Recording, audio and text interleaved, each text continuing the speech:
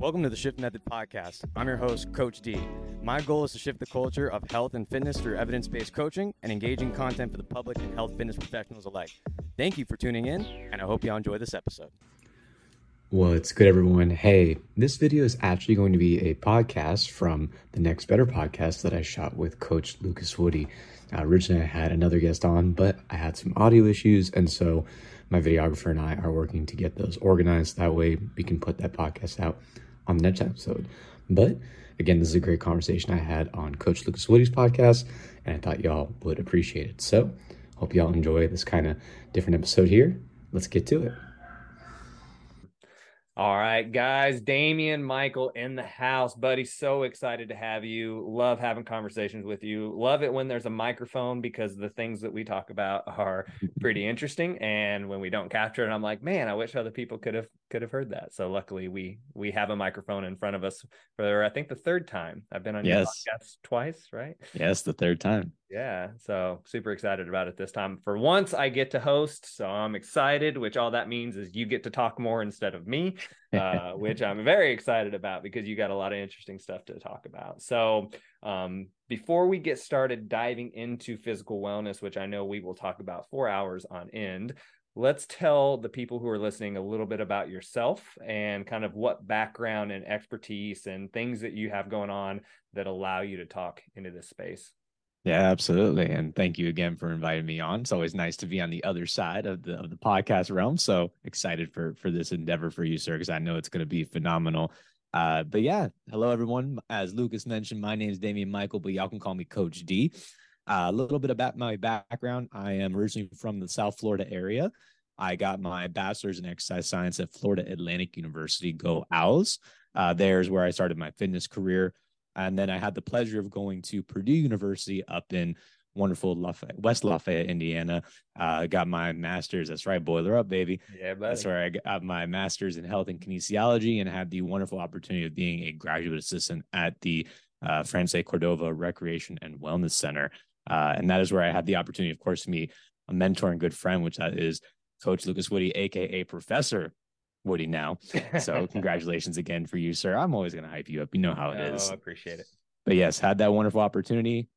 I've been in the business or the fitness business for coming up on, if you can believe it, it's coming up on 7 years now. Or actually 8 years now, excuse me, 8 years with being a NASM certified personal trainer, a group fitness instructor, a certified strength and conditioning specialist, and of course, diving into a little bit on the mental health and wellness side of things. I'm also the founder of the Shift Method Fitness and Education LLC. It was my graduation project actually coming out of COVID in 2020, which Lucas helped me organize through his coaching methods and his mentorship. And so basically the Shift Method is used to help bring awareness to kind of the culture of fitness right now. A lot of things that I learned from Lucas and things that we agree on is that fitness needs a cultural shift.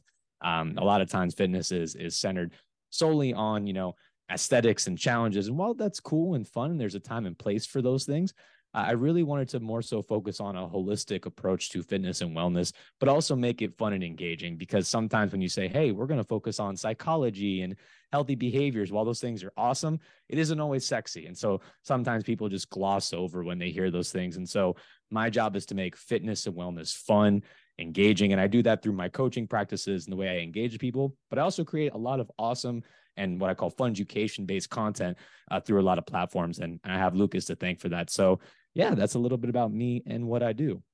Yeah, that's awesome, buddy. Hey, I walked beside you for a short time, but you did all the work, buddy. I just enjoyed seeing you do it and watching you grow, but I appreciate that. So yeah, you have a lot of awesome stuff going on. You just mentioned off air a minute ago that you recently got a kind of a contract with your local government, right? Tell us a little bit about that. Yeah. So long story short, for those who are familiar with the South Florida area, I kind of live in what is known as Broward County. Just north of that, you have Palm Beach County, places like Boca Raton, West Palm Beach, people might be familiar with. And so the city of West Palm Beach actually contracted me to work with some of their corporate wellness side of things, to work for some organizations and provide some fitness education and mentorship for some businesses. And so yeah, it's nice that the name is getting out there and it's growing outside of just the one-on-one interaction or the strength conditioning interaction. I'm now getting more so into the educational side of things, which is really, really exciting for me. Absolutely. Thought leader, content provider, Damien Michel, everybody. I love it. So, Damien, we're diving into obviously physical wellness today, and I'm super excited to hear a little bit about your experiences and the things that you believe are important in physical wellness, because like you said, there's such a diverse understanding, sometimes misunderstanding of what the physical wellness space is. And so there's a lot of work to do to, like you said, shift the culture, right?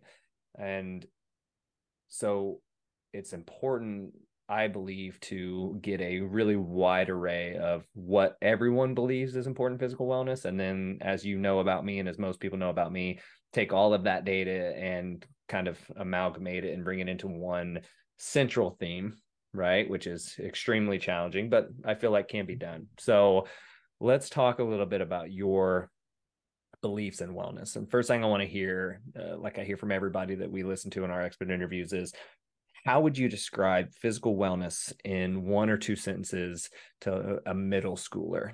How would that go? Absolutely. Physical wellness in its purest sense, and it still aligns with my philosophy, but I'll dive deeper in a moment here.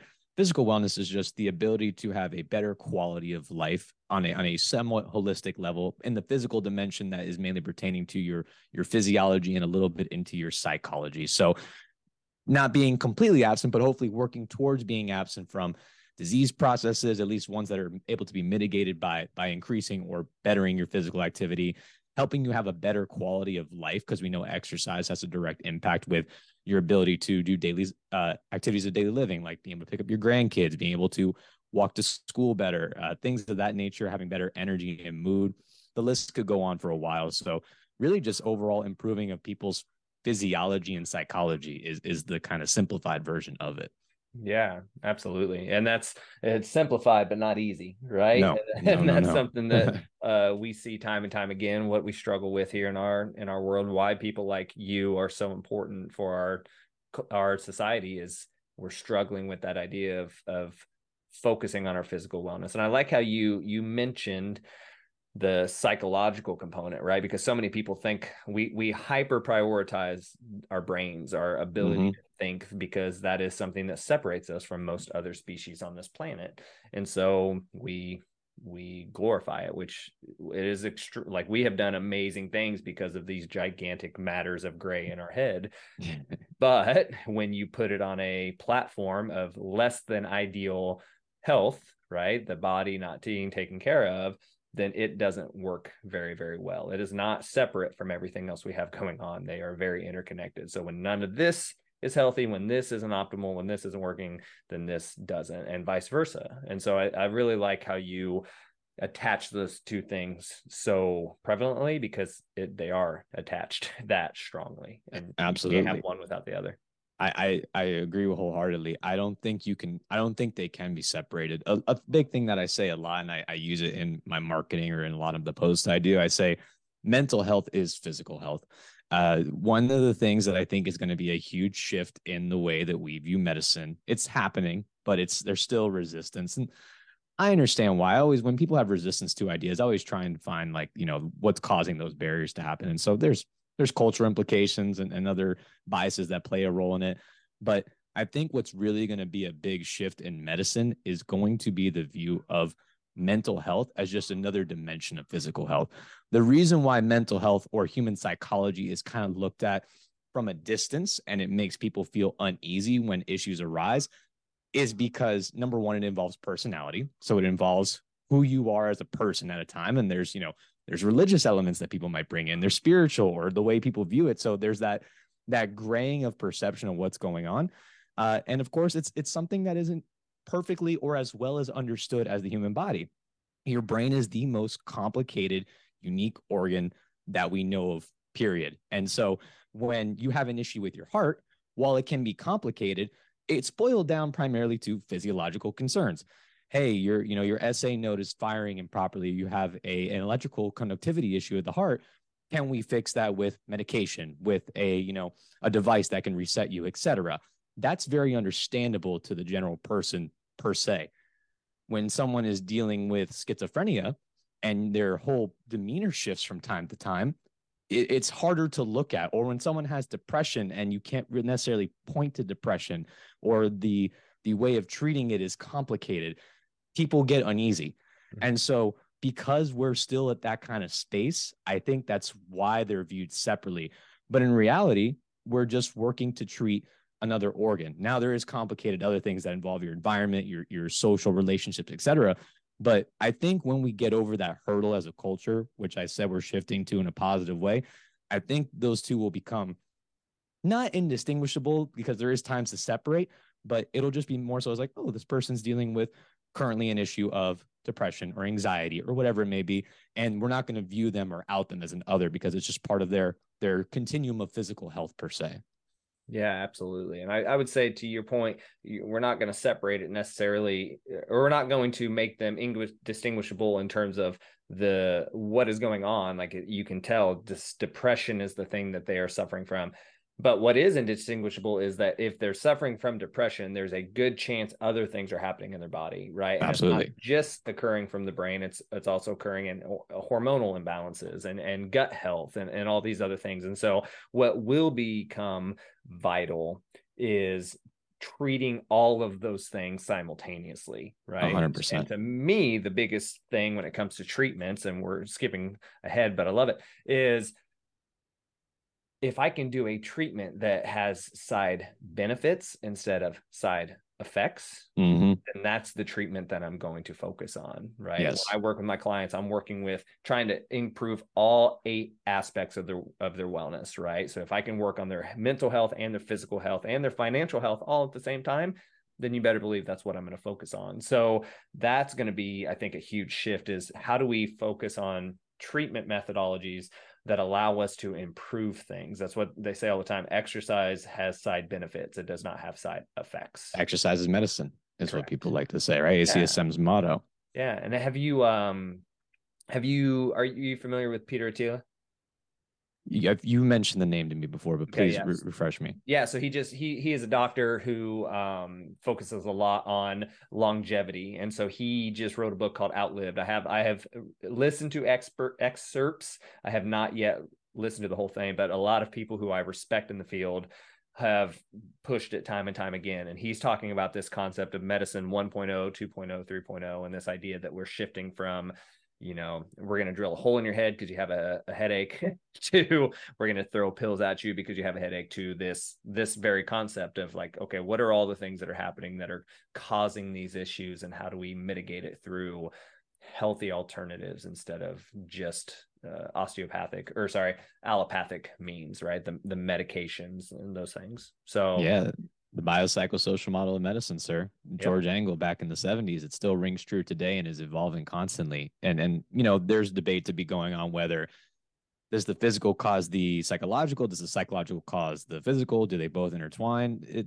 That's a debate that is case by case basis. But what we do know for sure is that just about everyone is going to benefit positively from some form of exercise, and that is going to have positive implications on both the physical and the mental, and most likely other areas of wellness. And so really doesn't matter per se which one's causing which. If I know that I can give a good treatment outcome that's going to help out, then physical wellness is going to be the area that I'm going to attack. Yeah, absolutely. The unfortunate circumstances, we're living in a society where we're pushing convenience, right? Like, I can order something from China and have it tomorrow, and you tell me it's 2 days late, and I will flip out on you. Okay. And I've suffered from that too, because we're used to it, right? It's a perception thing. If you're used to it and it doesn't happen, we go from familiar to unfamiliar, and that causes anxiety and Bob's your uncle. So the perception, this convenience perception where I take a pill and I get better, right? And it's immediate. Well, it's immediate with implications, right? Your liver has to process, your body doesn't get used to the idea of healing itself, and therefore it's blunting that healing response. And that's, talk about anti-inflammatories and how the body's response to physical injury is inflammation. So why would you stop that process? 100%.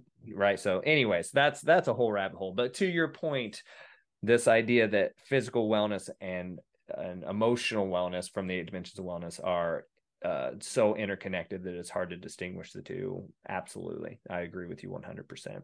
Yes, sir. So when you think about the people that you work with, Damien, where do you feel like they fall on that spectrum that we've talked about, that continuum we've talked about between sickness, wellness, and that fitness? Yeah, absolutely. To give you a non-answer answer, I was thinking about it this morning and last night, and they fall pretty evenly on the not the complete end of either one spectrum, but pretty close to the tail ends of those spectrums. And so my general areas I focus in, I would say kind of fall into three main buckets. You have, you know, the strength and conditioning lens, where I have athletes I work with that just want to improve their sport. I have people who are dealing with obesity. So they're kind of on that sickness lens on varying degrees, whether it's, I want to lose 10, 15 pounds to improve my health versus I, have high body fat composition and I have a lot of work to do. And then the other end of the spectrum, or the further end of that sickness spectrum, is I also deal with a lot of people who have come to me with pain and injury. Sometimes debilitating to the point where it's like, hey, I'm cleared medically and I've done my PT, but man, I need help, right? And it's very difficult for me to do very simple things. And so I really see a pretty good even blend of those three populations that kind of are towards the tail ends of the extremes. Absolutely. And that's what's so struggling with nailing down the spectrum, right? Is that idea. Like for me, I have a fairly decent body fat percentage, right? I work out regularly 1 to 2 times a day, on average 5 to 6 days a week. But then, I tear up my Achilles, right? And I don't even know what it is. I've had an ultrasound, whatever. But it's like, okay, where does that put me?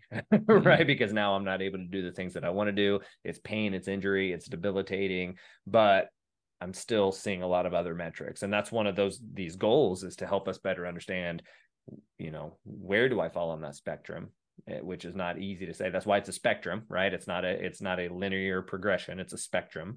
But to your point, if I am 10 pounds overweight, but I have absolutely no pain and injury, where am I at, and how do I get better? And does that matter as much? And so Yeah. that's what I'm really excited about with these conversations, is to figure that out. Do you view it as like different, each person can have, depending on the area you're talking about, has multiple continuums in one person? So like you gave yourself a perfect example where you're like, I'm healthy and active, but my Achilles is bothering me. Does that, do you like say, hey, from like a physiological standpoint, generally, I don't have diabetes, I am not dealing with obesity, so I'm healthy and I'm active, but I am dealing with an injury. So how do you split that up? Yeah. Yeah. So short answer, don't know yet. Right. But long answer is I believe really strongly in the 8-dimensional wellness. And there's other work out there that's 6 dimensions of wellness, 7 dimensions of wellness, right? Just like there are 8-minute abs, 7-minute abs, and 6-minute abs. Because if 8-minute abs are great, why wouldn't 6? But I do believe in that. So because of that, I believe that there are 8 spectrums that everybody has, right? And so when I built that model, I built it. There's a couple different 3D graphical models that I've used before to try to explain it, but some of them are spectrums, like you've seen before, that arc spectrum.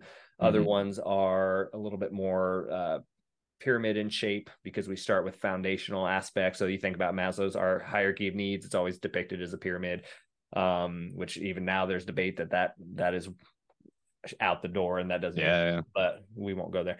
So another model would be, it's a pyramid. And so there are foundational aspects of our physical wellness and our spiritual wellness that we just have to have, right? So you think about like financial wellness. Do I have more money coming in than I do going out? To me, regardless of if you're a millionaire or you're homeless, right, that's pretty important as far as a typical aspect of wellness or financial wellness.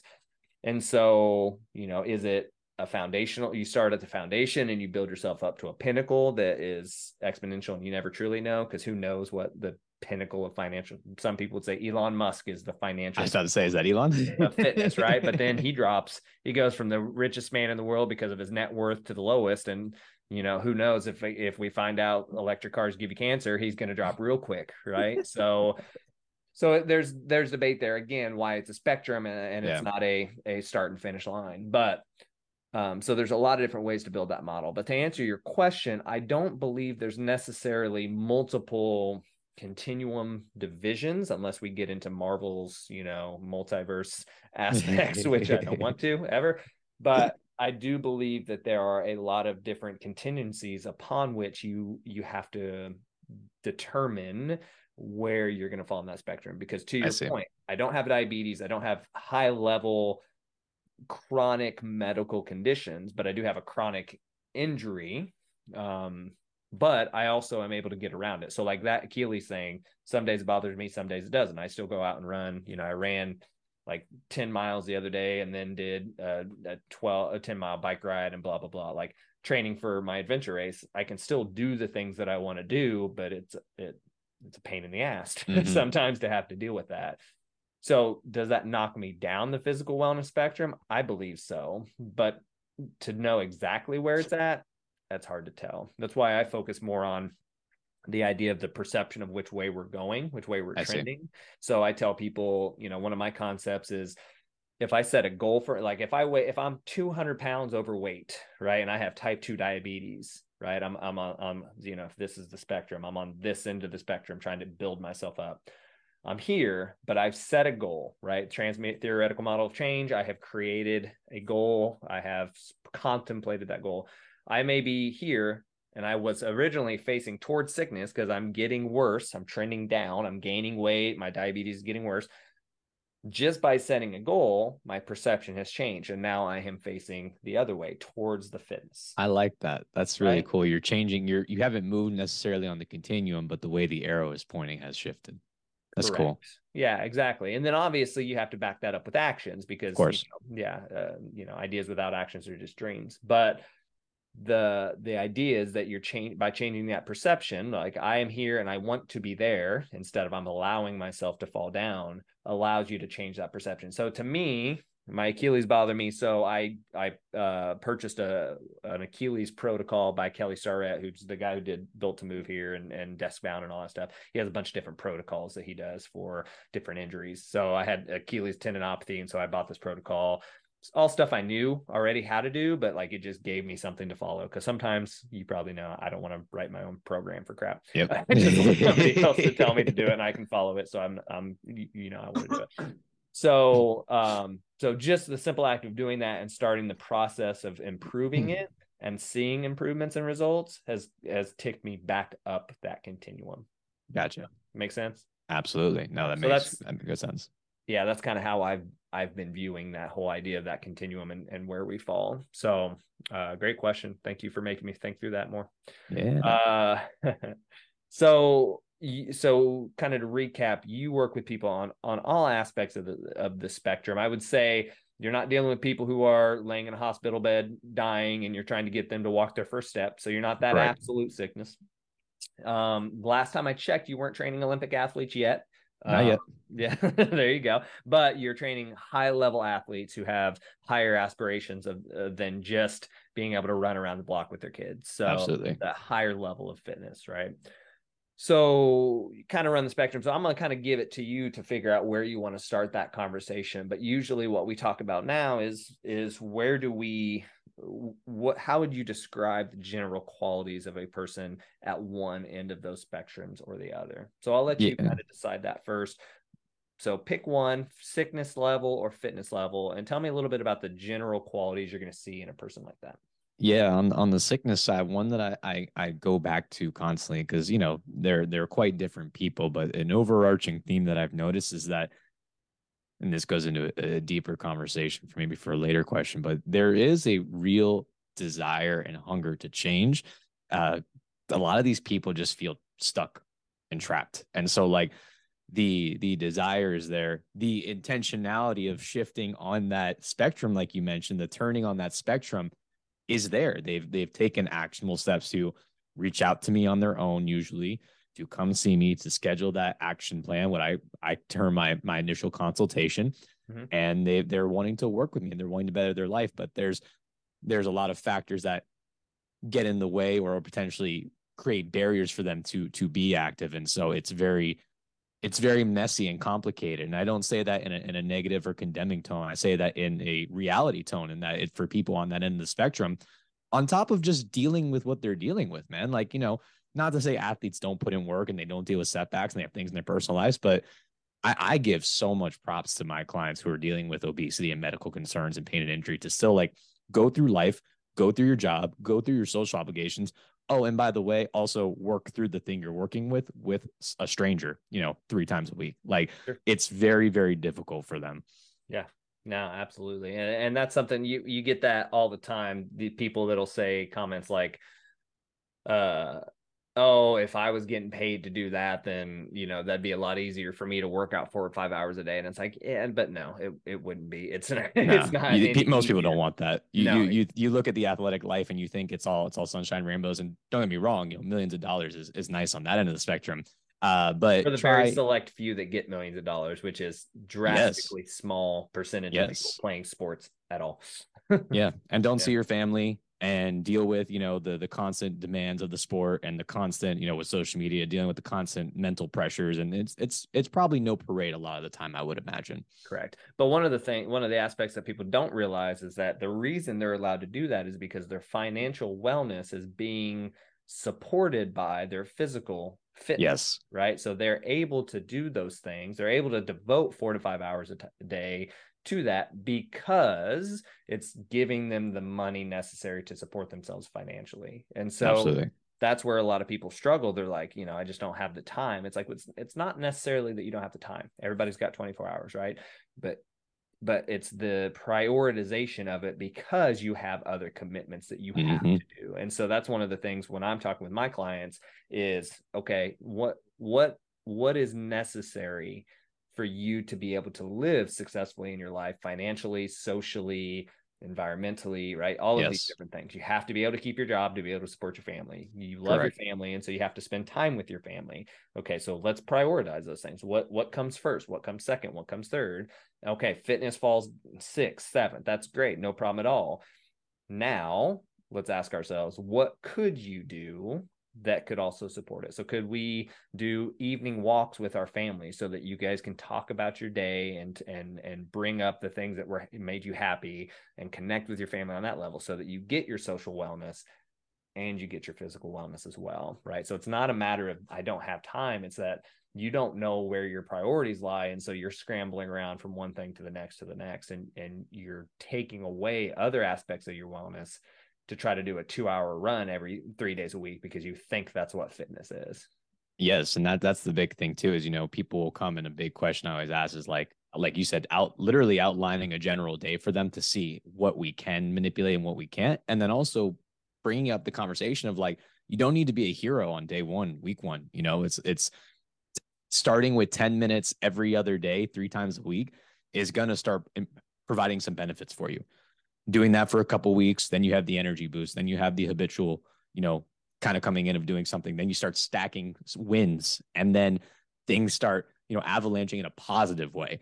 And so people come to me and they're excited and they're motivated. Like, oh, I need to do 4 times a week. And it's like, well, buddy, slow down. You haven't even worked out in 2-3 years. Like let's get some little wins here first, get some positive before you spiral out of control and you don't show up to a session or two. And then you feel like, I call it pressing the fuck it button, which is I do a bunch of good things. I meal prep. I spend time with my kids and I saw my trainer, but I had that cheesecake, and there's nothing wrong with having cheesecake. Yeah. You should eat cheesecake.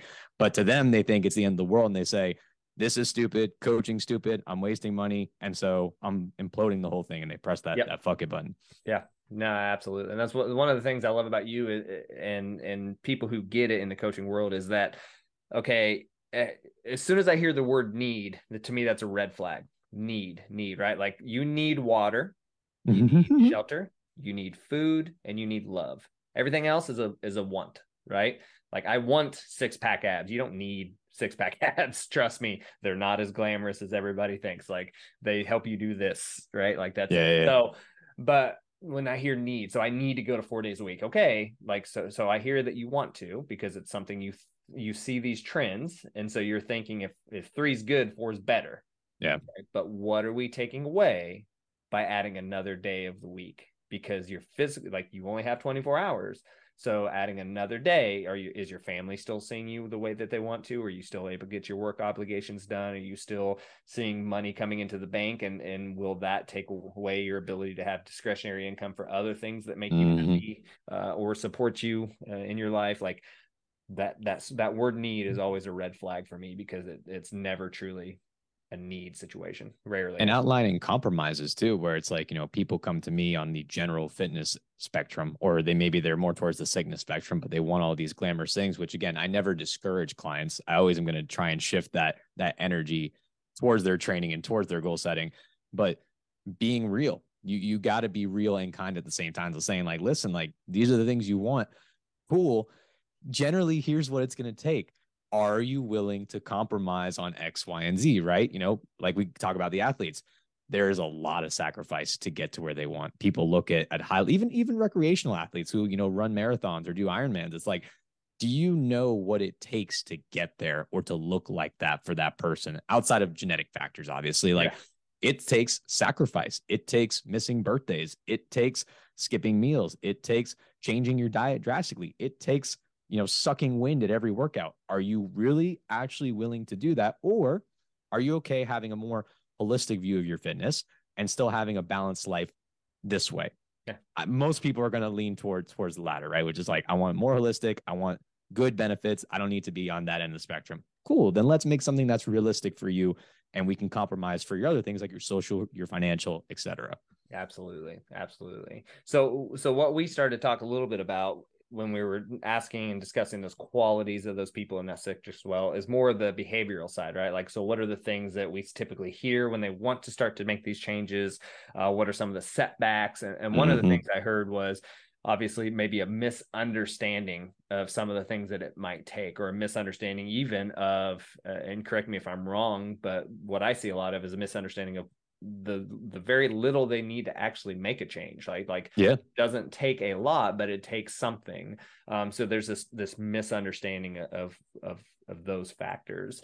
So I want to dive just a little bit more into the qualities, the actual physiological qualities that we see in the people that you're dealing with that are a little bit more on that sickness side. What are some of the traits that they come in with that lead you to believe that they are more on the sickness end of the spectrum? Yeah, absolutely. So typically on the sickness end, like I said, it's going to fall into two primary buckets. I'll use dealing with obesity as one major category, or you can call it metabolic sickness in a sense. Notice I always say with obesity, I don't call people obese. That is kind of some, I guess, vernacular that I try and use because that's a whole other conversation about disease. But people dealing with obesity or metabolic disease, that's a big bucket where they're dealing with, symptoms of high blood pressure. Maybe they're or actually have type 2 diabetes, dealing with, large levels of true inflammatory biomarkers for heart health, for cardiovascular health, for maybe they have some pulmonary issues where they have sleep apnea and breathing issues, which then leads to psychological concerns with sleep, et cetera. And then in the other bucket is the pain and injury side, right?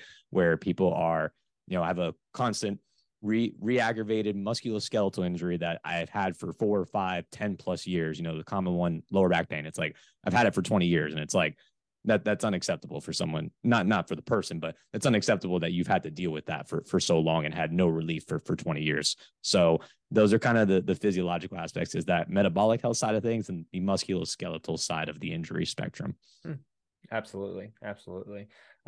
Which kind of runs the gamut with the same things that I see in my world. I say that because if there's any dimensional wellness that I am a little bit more inclined to, it would be the physical wellness aspect. So yeah, that aligns a lot with what I see, as well as the metabolic, and then obviously the skeletal muscular, which I mean compromises a majority of your body, right? Yeah. Your muscles, your skeletal system, your heart, your lungs, right? Like talk about gut health, which that's a whole nother new emerging research, man. It's very interesting. Absolutely. And it's amazing how much that actually will change the entire physiology of everything else we're talking about, right? Like what you eat, what you put into your body is going to change your heart health and your lung health and your brain health and your skeletal muscle health. And so that's those two. That's why they keep talking about this idea that there's a second brain in your body and it's in your gut, because of all the neurons that are happening within that space as well, along with the flora that happens. The entire ecosystem in your stomach it's crazy. And one, sir, that I apologize for not mentioning this one, I would be remiss to not mention, and again, I won't go down the emotional, psychological side too much, but with these two populations specifically, the psychological wellness or health cannot be dismissed. Me, when we talk our long conversations about pain and injury, The psychology side of things plays a big role in people's pain experience. 90% of all lower back pain is non-specified, meaning currently we don't have an identifiable cause for that. That's concerning, meaning, and we know that pain is quite prevalent in adults. It makes up about, you could say that about 20% of the population at any given point in time is chronic pain, which is defined about 3 to 6 months continuously having some kind of pain. So it's quite frequent. And in a lot of cases, we don't have an identifiable cause as to why it's happening. And we also see things where, environment, language, parenting, the way that you grew up, or even the words used by professionals can influence or cause pain-like symptoms or exacerbate pain-like symptoms. And so that psychological component, not to say I don't deal with people who have the physiological side of pain, like you got in a car accident, you broke your femur from a fall, whatever it may be. But if you go 20 years into the future and you're still dealing with the same pain from that broken femur or from that lower back, is that 100% physiological? I would put my money and say there's a psychological component going on there. And then on the obesity front, those dealing with those metabolic health issues, there's usually, and I wrote a whole article going over this in the pain and injury side, how it works with metabolic health. There's higher rates of poor sleep. There's higher rates of pain sensitivity. So that means if I took the exact same person, if I could clone them, and how one person perceives pain versus the other, the person who's dealing with obesity more so is going to be at a higher, they feel pain worse, I guess I should say, if given the same stimulus. Yeah. They have higher rates of anxiety. They have higher rates of depression. It's all elevated, and which cause which is hard to say per se, but I've noticed there's more of those concerns for that population as well. Yeah, absolutely. And I think you hit something really interesting when you talked about how the environment and the way that you're raised and your culture plays a huge part in pain and tolerance, because one of the biggest frustrations that I have with people is when they talk about how the reason they're in pain is because they're older. And I can't stand that. Oh my gosh. No offense. I not to the person, but that grinds my gears when I hear someone say that. It's the concept, right? Because you were taught that. Yeah, exactly. Yeah. The same as we were hanging out with some friends, and their whole family is deathly afraid of snakes, and they came and showed us a dead snake. And as you know, my first degree was wildlife biology, right? So and my wife's a zookeeper, and so that bothers us, right? They bring a dead snake to us and they're like, look, I killed it. And so I asked them, I'm like, do you want your kids to be afraid of the dark?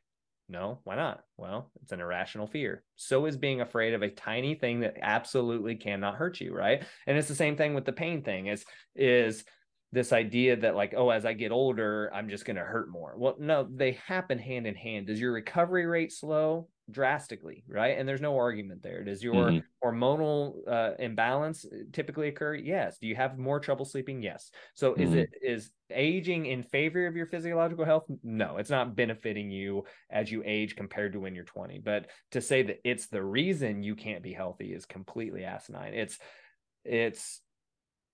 It happens at the same time, right? So I age and I get tighter, so I conflate the two, when in fact it's just the same lack of exercising practices. And I don't mean exercises like physical exercise. I mean exercise like I exercise my practice of flexibility, right? The same lack of those exercises is what is causing you to get tighter or to get less muscle or any of those things. And because that's happening over time, what else happens over time? You age. So those two things are happening simultaneously, but one does not cause the other. And so that's, to your point, like that's the culture we live in, where they tell you like, oh, it's just part of getting older. One day when you get older, you'll understand. It's like, yeah, it's a Western thing too, where, and please cut me off, sir, if I'm going on a tangent here, but I think we have I'm a masochist in some sense. I like the pain and exercise, but I think we have in our culture a fear of pain. Yeah. I think, like you said, with the, how we have the expedient lifestyle, and there's wonderful things that like Amazon can do, and we have a very convenient life, which I'm in favor of, versus the opposite end of the spectrum is the environment that is depleted and we don't have food and resources. Sure. But when sometimes you're in pain, and I don't want people to constantly be in pain. Chronic pain is not good, and it's unfair. But people, I think, have this perception that you should always feel good or numb, and that's not true. Oftentimes, when you're exercising, or your brain or your body, you stress yourself, you challenge yourself, you push yourself in a way that causes discomfort. And that's even a big thing I have to talk with my clients is like, what's the difference between pain and discomfort? The difference between being sore, and I'm not trying to make them sore beyond belief, but what's the difference between being sore and actually having like physiological, not good kind of pain? Sure. And so I think in our culture, there's still a conversation of like, it's okay to not feel okay sometimes. Like and that's normal. Like I don't feel happy 24/7. I'm very fortunate that I think just my environment and my psychology are very favorable to be in a good mood and feel good most of the time. But there's mornings I wake up, I'm like, oh my God, like I'm more sore than normal. My brain's definitely working at 0.75 speed. And like maybe I'm a little achy from something, whatever. And that is okay as long as it doesn't last chronically. And that's a conversation that we need to have. Yeah, no, absolutely. I think that's huge. One of the plagues I think on this earth right now, or in our culture at least, is the desire to avoid all discomfort, because growth only happens in discomfort. It cannot happen in any form of comfort. Now, you might be sitting in a chair while you read a book that helps you grow, right? But that's not what I'm talking about. If that book does not challenge your beliefs or your assumptions or challenges what you used to know, then you're not growing. And that's intellectual discomfort, right? Like that's where, again, these different dimensions of wellness, intellectual is one of them. Is how do we get from sickness to wellness? Through discomfort. Now, it's guided, it's metriced, it's focused discomfort, right? It's systemized discomfort, but there has to be a discomfort in some level. And that could be being slightly hungry, because you cannot be in a calorie deficit if you're not slightly hungry. But there's a difference between starving yourself and waiting 30 more minutes before you eat your next meal. And that doesn't mean you have to be David Goggins. Like I always make that distinction, right? Like that is the Michael Jordan of that dimension of what he does, right? Like there are very few people like that, man. I'm not saying you can't aspire, and if that works for you, cool. Yeah. But know that you don't have to be like that. Take it from a fitness professional who loves exercise, who constantly does things to sacrifice and restrict in a healthy manner. I love eating a bunch of different foods. I'm not going to say food is good or bad. Food is food. There's no moral value per se to food. Correct. I eat donuts. I eat fast food. I play video. I love video games. I love mind-numbing video games. I love doing nothing a lot of the time. But I also make sure in my life I set things up that really challenges me rigorously, physically, emotionally, and mentally. And I pair that with the other things that I like that are a little bit on the pleasurable side, if you want to say. Yeah, absolutely. And what I think people struggle with, that I don't like as well, is that they think they do one so that they can do the other. No, do both of them for different reasons, right? Like don't exercise so you can eat the cake, right? Enjoy the cake because it reminds you of grandma, right? Yeah. But enjoy it realistically, right? And then enjoy the physical activity. And you said your masochist, you love the pain. It's like I love doing very, very challenging things to the point where it hurts, right? Yeah. But I don't love the pain per se as much as I love the feeling of knowing that I can accomplish something. Like I was able to do that. I did a Spartan race once that was like 13 miles, bunch of obstacles, and I didn't train very well for it. So I went out there, had short socks and some shoes on, and I was like, I'm just going to try it because my workout partner at the time, we started working out together, and then it kind of fell apart. And I'm a social guy, so that's why I wanted to do it, was to do it with somebody else. So about 10 minutes in, I'm running. I'm like, I feel pretty good. Look back over my shoulder for something, and just ankle rolls. I roll on the ground. It ends up being like a level 2, level 3 sprain. 10 minutes into a 13-mile obstacle course run. And so I had a decision I had to make. I was like, okay, I'm already thinking, where am I going to go? What am I going to do? Am I going to talk to the medical professionals? I'm going to get picked up, whatever.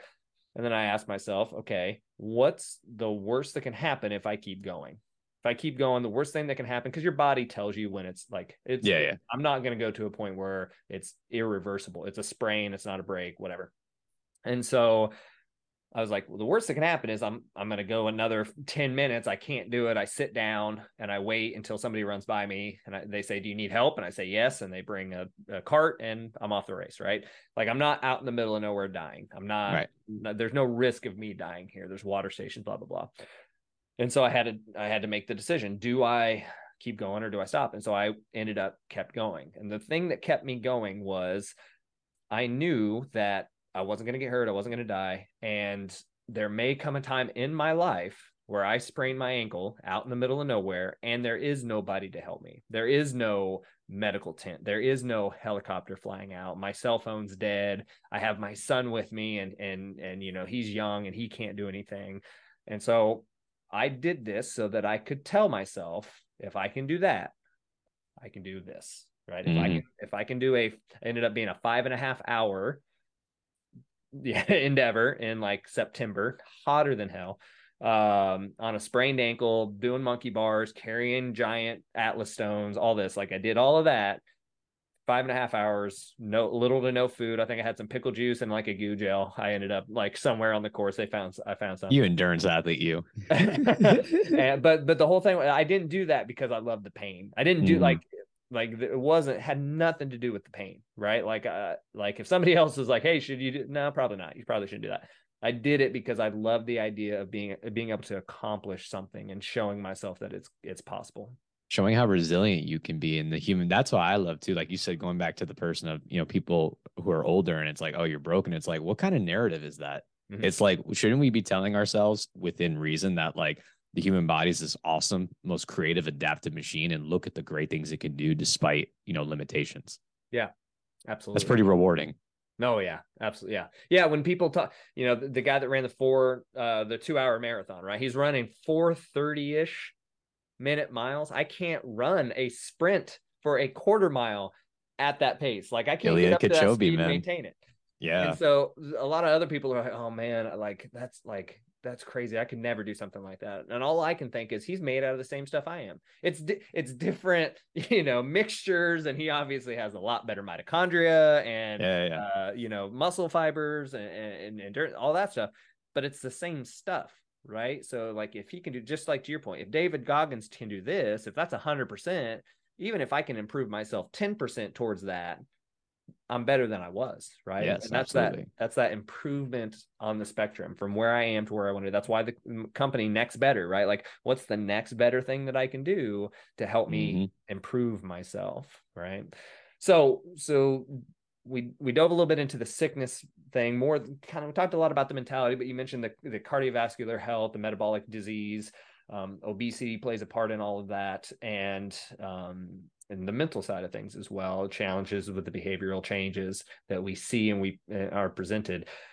Let's go to the other end of the spectrum, right? Maybe not necessarily the far end of the spectrum, but what are some of the qualities that you're going to see in the fitness side of things, right? What are some of those things that you're seeing in your athletes or your clients?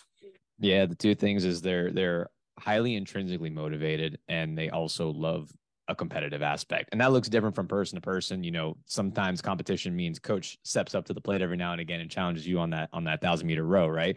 Or competition within themselves. You know, some of my athletes I work with, I'm like, hey, you know, last time you did this assault bike, it took you this long to do it. So what are you going to do today? Let's see what you do. And so definitely leveraging that competitive nature in them is extremely important. And also tying everything back to their goal. It's like, hey, why are you doing this? You're trying to get on the football team.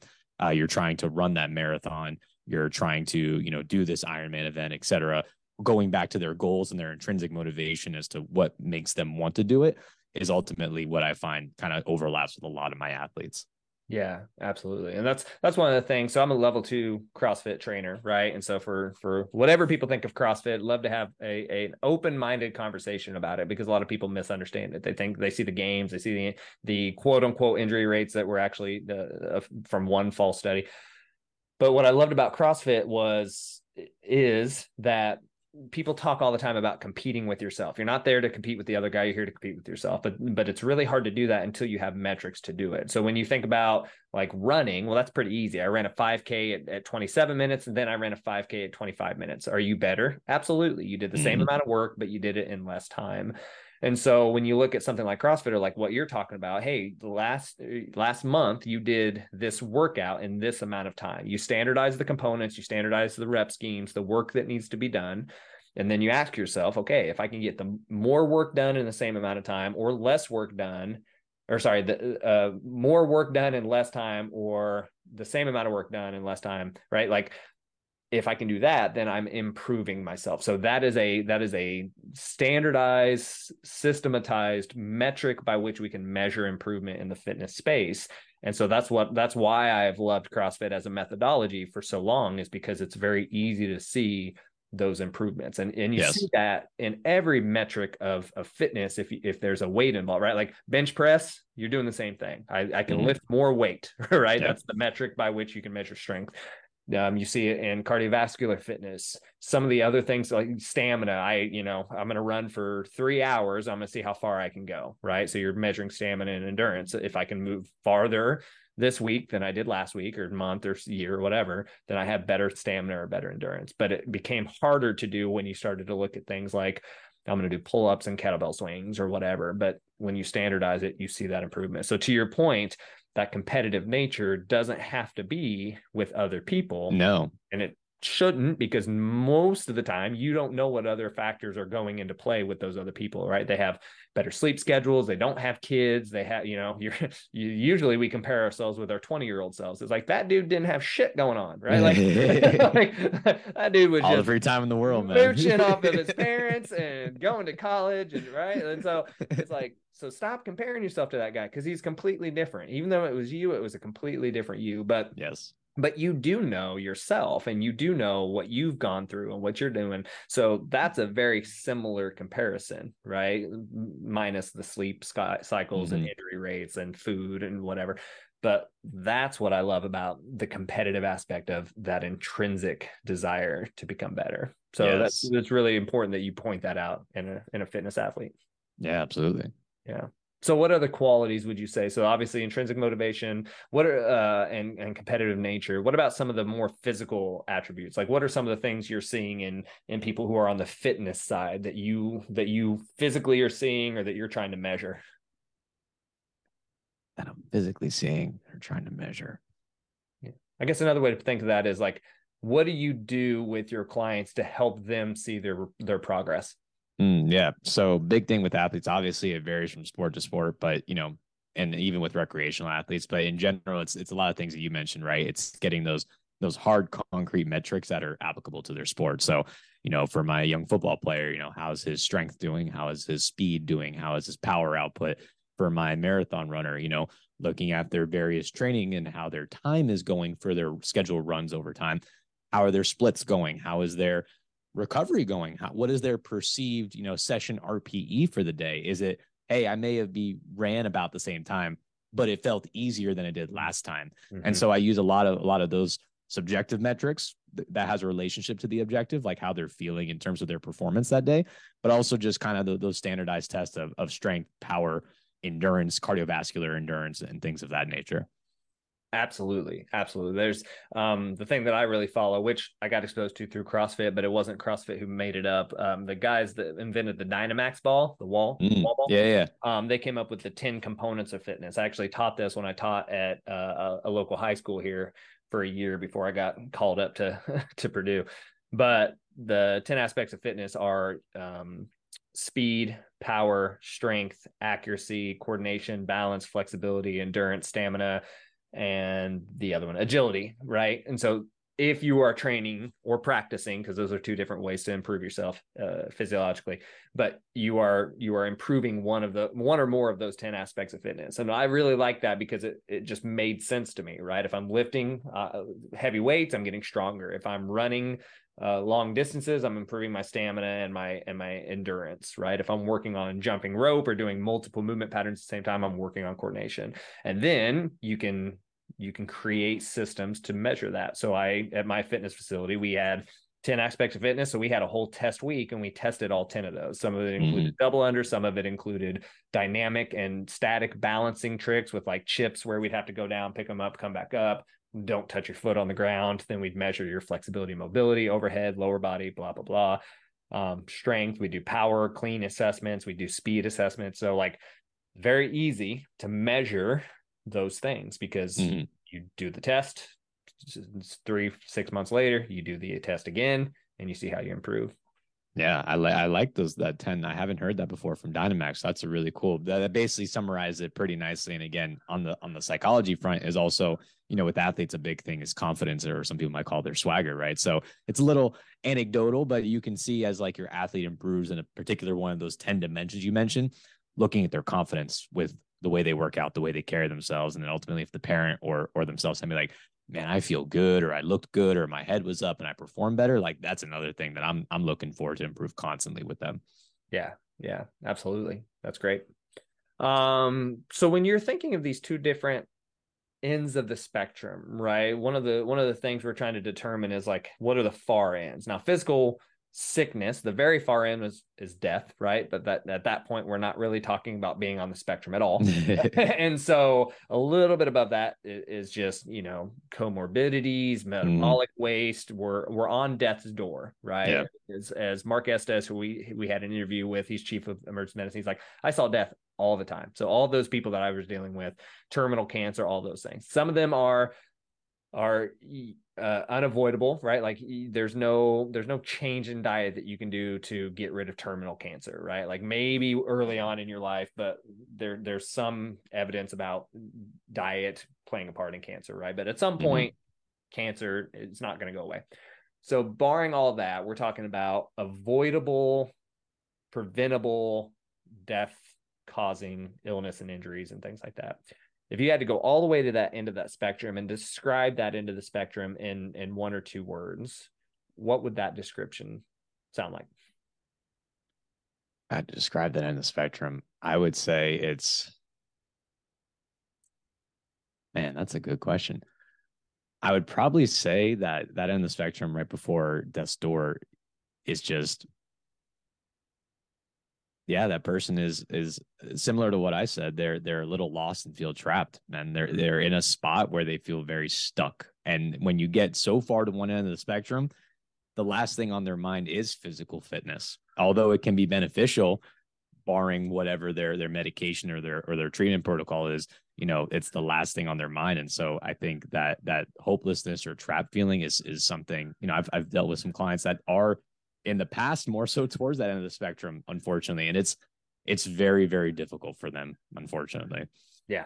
No, absolutely. I've seen very similar clients. Very rarely do they even come to our door, right? Very rare. At that Yes. point, you talk about the trans theoretical model of change. People are getting sick of hearing me say that. But you're talking about pre-contemplation. I haven't even thought about my problem, right? It's like the smoker who smoked packs for years and has no intentions of quitting, right? Like I haven't even considered this as something I would want to change, right? Because I probably don't think either A, it doesn't matter to me. B, I don't think there's a problem, or C, I've just gotten to the point where I don't think there's any way out. Yeah, so, absolutely. Yeah. Okay. So then let's take that and shift it entirely to the other end of the spectrum, right? We're talking the easiest way to think about this is like an Olympic level athlete, right? Like the peak of the peak of the peak, the David Goggins of the world, which he's mentally probably one of the strongest people on the world. Who I haven't really seen his measurements to determine could he go out and win, marathons or whatever. He could outlast most people, but I don't know if he could sprint more people.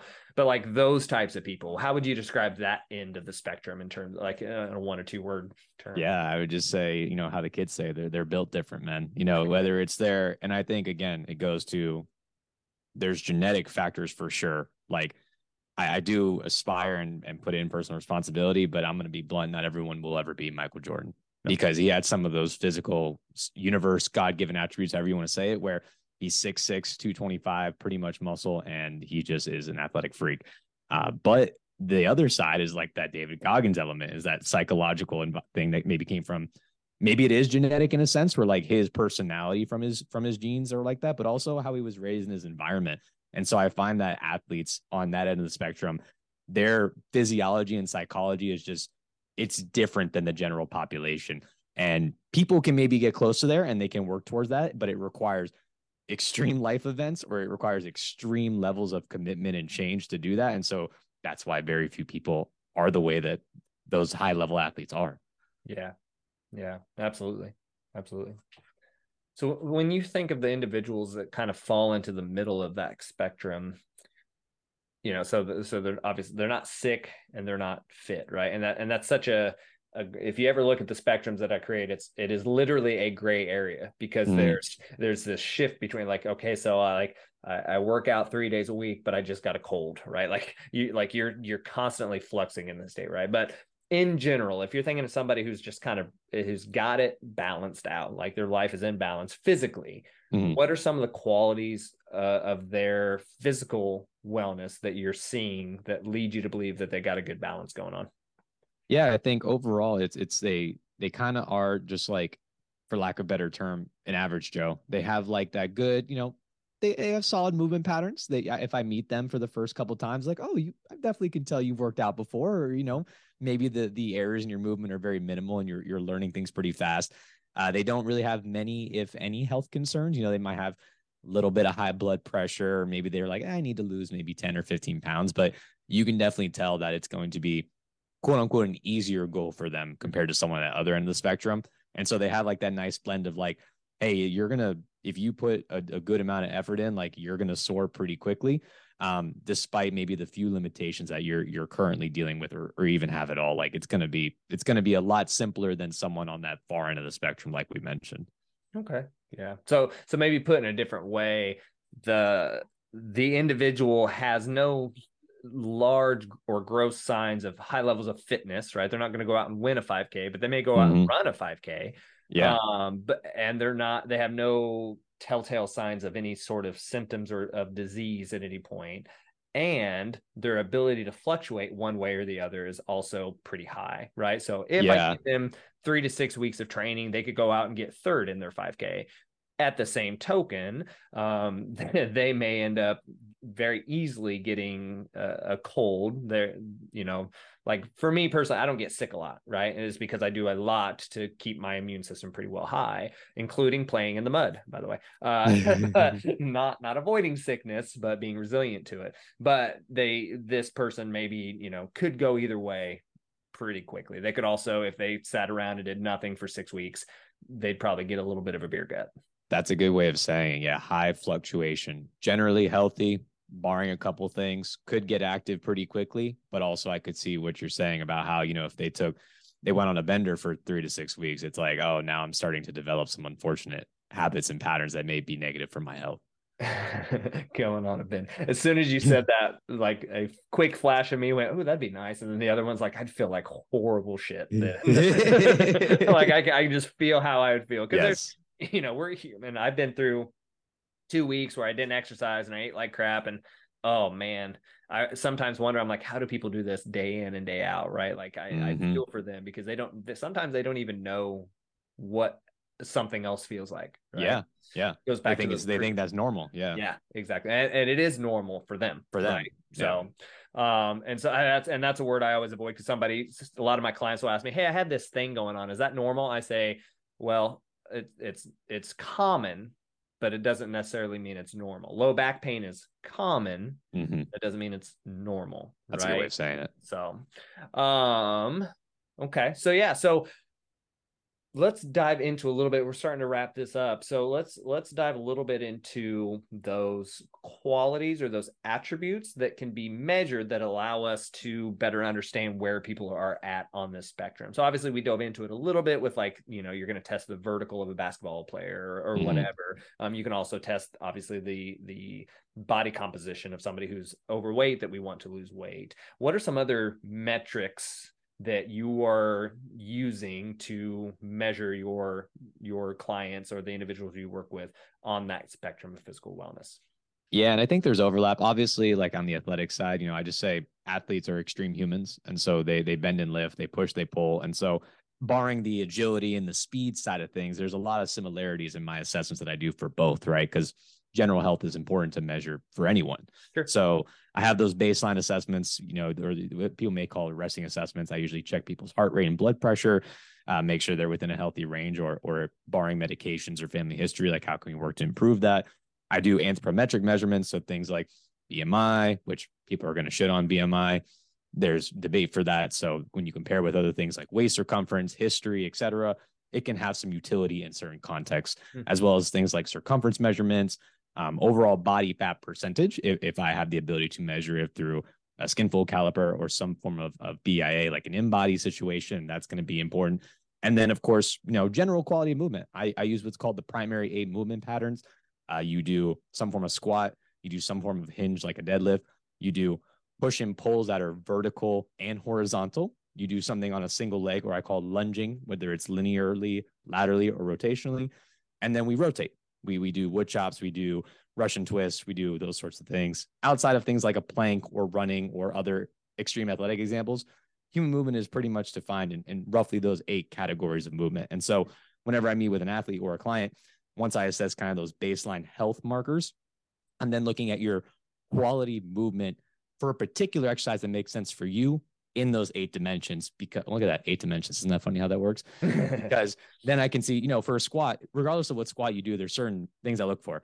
Are your feet relatively flat? Are your knees relatively tracking in line with your toes? Do you have a relatively vertical torso, right? If I can check those basic benchmarks for a general population person, it might be a TRX squat. For an athlete, it might be a barbell back squat. And so I'm looking at those basic things across those 8 dimensions, grading your quality of movement, and then assessing how I can improve that over time. And then lastly is, again, I use a lot of subjective information to dictate my objective outcomes. I use Train Heroic. Thanks to Lucas for introducing me to that. I freaking love the app. For those who don't know it, it does program design and it has great data tracking for your clients. Every time you start a workout, as a 5-question survey for them.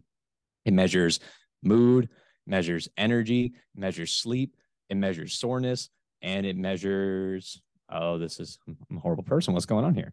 Sleep, soreness. Anyway, there's 5 of them. There's one more that it measures. And so over time, I can track and see if my athlete or my client is improving in those dimensions over time, because those do directly impact their performance and reaching their goals, as well as, like I mentioned, session RP. How hard is your workout? If I give you the same workout, are you recording it as easier in the future? And so those are those subjective measures I use to go with those markers to help me out. Yeah, that's one of the many things I loved about Train Heroic, is that is how powerful even something as quick as those surveys can be to coach to be able to assess how they're doing. And to your point, like there's no debate about, so there's debate about what sleep actually does to us, because there's still questions about what the mechanisms of sleep and how they work, but there's no debate that sleep is one of the most, if not the most powerful performance enhancers ever, right? Absolutely. You never get worse off by sleeping. So I do love that. So when you think about, so those are some great attributes that you laid out there. What are some ways that you or an individual would go about measuring some of those things? So you talked a little bit about the bioelectric impedance scale, BIA, to be able to assess body composition. Obviously, that's a great place. Are there other methods that people can use themselves or in conjunction with a professional like you to be able to see those results over time, to see themselves benefiting in their physical wellness? Absolutely. And that's what I find cool about a lot of these tests that I kind of standardize for a lot of my clients or my athletes, is that a lot of these I can teach people to do pretty easily and somewhat affordably, which is cool. So heart rate's free, right? You learn how to do your radial or your carotid pulse, and you can learn how to count it and multiply with a calculator. Very easy. Blood pressure, you can get an automatic cuff pretty cheap online, or when you go to your local Walmart or your doctor, right? You can figure out what it is. Love this. The anthropometric stuff, you can also learn how to do or teach someone in your family how to do. And what I say is, while these tests, because there's no perfect test, and even in the medical field, there are no perfect tests, but if you can do it consistently as possible, you can at least see trends, right? So I give the example of, let's say you have a broken scale, but it's consistently broken, right? So when you get on the scale, it says 1,000 pounds, but it will go down if you lose weight. I use that analogy a lot because BIA sometimes can have fluctuations in it. Oh yeah. But if I see the trend is going down generally, even if the number has a margin of error, I know we're moving in the right direction. And so getting a BIA is easy, having a scale is easy. With the movement assessment, there's a little bit more nuance there, because a coach's eye is hard to look at yourself. But there's some check marks you can look at by working with a coach a couple of times, saying, okay, I know in a squat I need to have my feet flat. I know in the bench press I need to have my shoulders pinned back, right? And so there's a lot of things that people can track on their own. And then on the subjective or I guess you can say the wellness lens, like I said, with the Train Heroic survey, those are things that you can maybe just track anecdotally on your own. Like, how does my energy feel over time? How are my clothes fitting over time? Is the notch on my belt getting different? Are shirts a little baggier on me? Do I notice that I'm sleeping better on average, right? Because day to day, it's going to fluctuate. Do I notice that my mood and my interactions are a lot better than they used to be? So without having all the high tech on that subjective side, you can, I think, just start taking mental notes of how your body and your mood is responding on a day to day. Absolutely. That's one of the powers of journaling. Like, people poo-poo on journaling. Oh, I'm just going to write about my feelings. No, journaling just means you are capturing checkpoints in your life, right? And that's the same thing you do when you weigh in every 3 to 4 days, right? Like, you're just capturing a checkpoint to help you understand the trends of your life. And so there's a couple books that I have. One of them is, it's not up anymore, I think I changed it out, but it's called Triggers by Marshall Goldsmith. And powerful book about, and he asks himself these same questions every day. And it's not about necessarily physical wellness, but like, am I feeling fulfilled in my life? Am I feel like I did something to accomplish my goals? Those types of things. Mm-hmm. Same thing with High Performance Habits, which is right behind me here by Brandon Burchard. Same thing.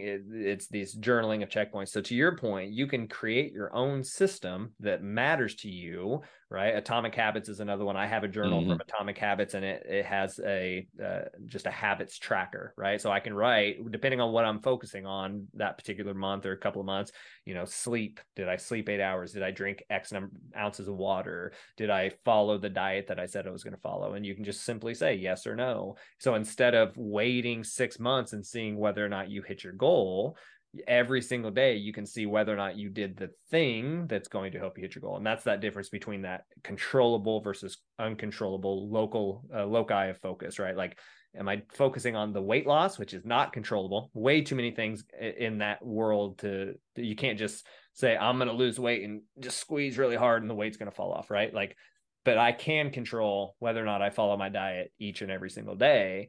And over time, you're going to see those things add up. Yeah. And then the diet one is another one. It depends on the client. Some clients are, and I might get flack for this, but it's whatever. Like, some clients who are even weight loss centric, like, I don't necessarily weigh them the first time I see them, or if I do, I find ways to get them on the scale without telling the information, because sometimes it's more, detrimental versus beneficial, right? If they're not in the mind space to focus on that, why bring attention to it when I just need to get them to train and enjoy the process anyway? But sometimes tracking diet, because it draws more attention, right? We're not very good at the general population, not very good at accurately assessing their caloric intake. We have studies that show people tend to underestimate how much they eat and overestimate their physical activity. And so tracking those things can be beneficial in some contexts. Also, just for the general population or people who maybe lean towards that sickness end of the spectrum, just tracking how consistent you are in showing up to the gym and showing up to your workouts. That's a cool thing that Train Heroic does, as well as it has that compliance metric where it shows like you've done X number of workouts of the week or this percentage of workouts for the month. Showing that you're showing up more often than not, or more than you did last time, can also be very beneficial. Just showing that I'm working towards those ACSM guidelines, or maybe my goal was to be active 3-4 times a week consistently, and now I've gotten there. So if you're someone who, like, all these numbers are like, coach, that's too confusing, I don't want to deal with all that bull crap, I don't want to constantly track my heart rate, blood pressure, blah, blah, blah. Just track how often and how consistent you are in going to the gym, because that might be something that helps motivate you and helps you get towards your goal. Yeah. I remember all the time clients walking into the gym and be like, hey, how's it going? And you could tell they're just a little bit like, bleh, right? And they're like, well, I'm here. Yeah. And so it's always kind of that negative tone. So me, I always try to spin it positively. And I said, well, hey, step one, show up, right? Like, that's the most powerful step that you can do, right? And that's that turning the perception of where you are on the spectrum, right? Just the simple act of, oh, well, I'm here. I'm kind of looking towards the sickness. I don't want to be here. I'm frustrated. I'm tired, blah, blah, blah, blah. Simply being like, hey, I showed up. Look, I'm looking towards that fitness side of things. And so just that simple matter of perception of which way you're facing can have drastic implications. Yeah, and to me, the showing up is the most, for athletes as well, but especially for the general population, those dealing with the sickness side of the spectrum. Showing up is the most important thing. As coaches, we get into the weeds of the programming and the psychology and the this and the that, and that's important. And there's nuances to be had with your client with those things. But ultimately, what matters is that they show up and they do some kind of safe workout. Like, especially at the beginner level, it really doesn't matter. They need to do some kind of resistance training. They need to do some kind of cardio, but we don't need to glorify it and be like, no, you need to do this rep scheme and this rest interval. Like, just get your client in the freaking gym and make them enjoy it. And then when you get to that point where that stuff starts mattering, cool. But until then, consistency, compliance, adherence, enjoyment are king. Yeah. Get them in the gym, man. Yeah. Hey, and then just do the damn thing, right? Do the damn. That's right. Do the damn thing. Lucas already knows. Thing. That's the motto. Shout out to Shift. So, speaking of which, Damien, what do people need to know about you, what you have going on, places they can hear more from you, and all of the awesome stuff that you're doing currently? What do you got? Yeah, absolutely. And thank you again for this opportunity, sir. For those who don't know me, you can find me on basically every form of social media. I do almost daily content Monday through Friday on Instagram, YouTube Shorts, and TikTok. I do what's called Fun Education. So a lot of posts about how to do exercises, health topics, etc. So that is at the_shift_method. In terms of coaching, if you're in the South Florida area and you want to train with me, you can head to theshiftmethod.org, click any of those orange take action buttons to fill out a little survey, and I'll get in contact with you ASAP. Or you can just send me a DM and we can negotiate a time to meet for a complimentary action plan, which is like a fitness assessment for free. I'm down in beautiful sunny Boca Raton at Johnny O's Gymnasium. Would love the chance to work with you. If you're balling or trying to train on a budget, I understand times are tough, man. I have virtual coaching where I can use Train Heroic to write your program for you and we can do check-ins. Or I have custom training templates that are pre-written. They only cost $80. It's an 8-week training program and you get to use it for as long as you would like. It's a lifetime program that you can rerun as much as you would like to. Again, you can find more about that on theshiftmethod.org.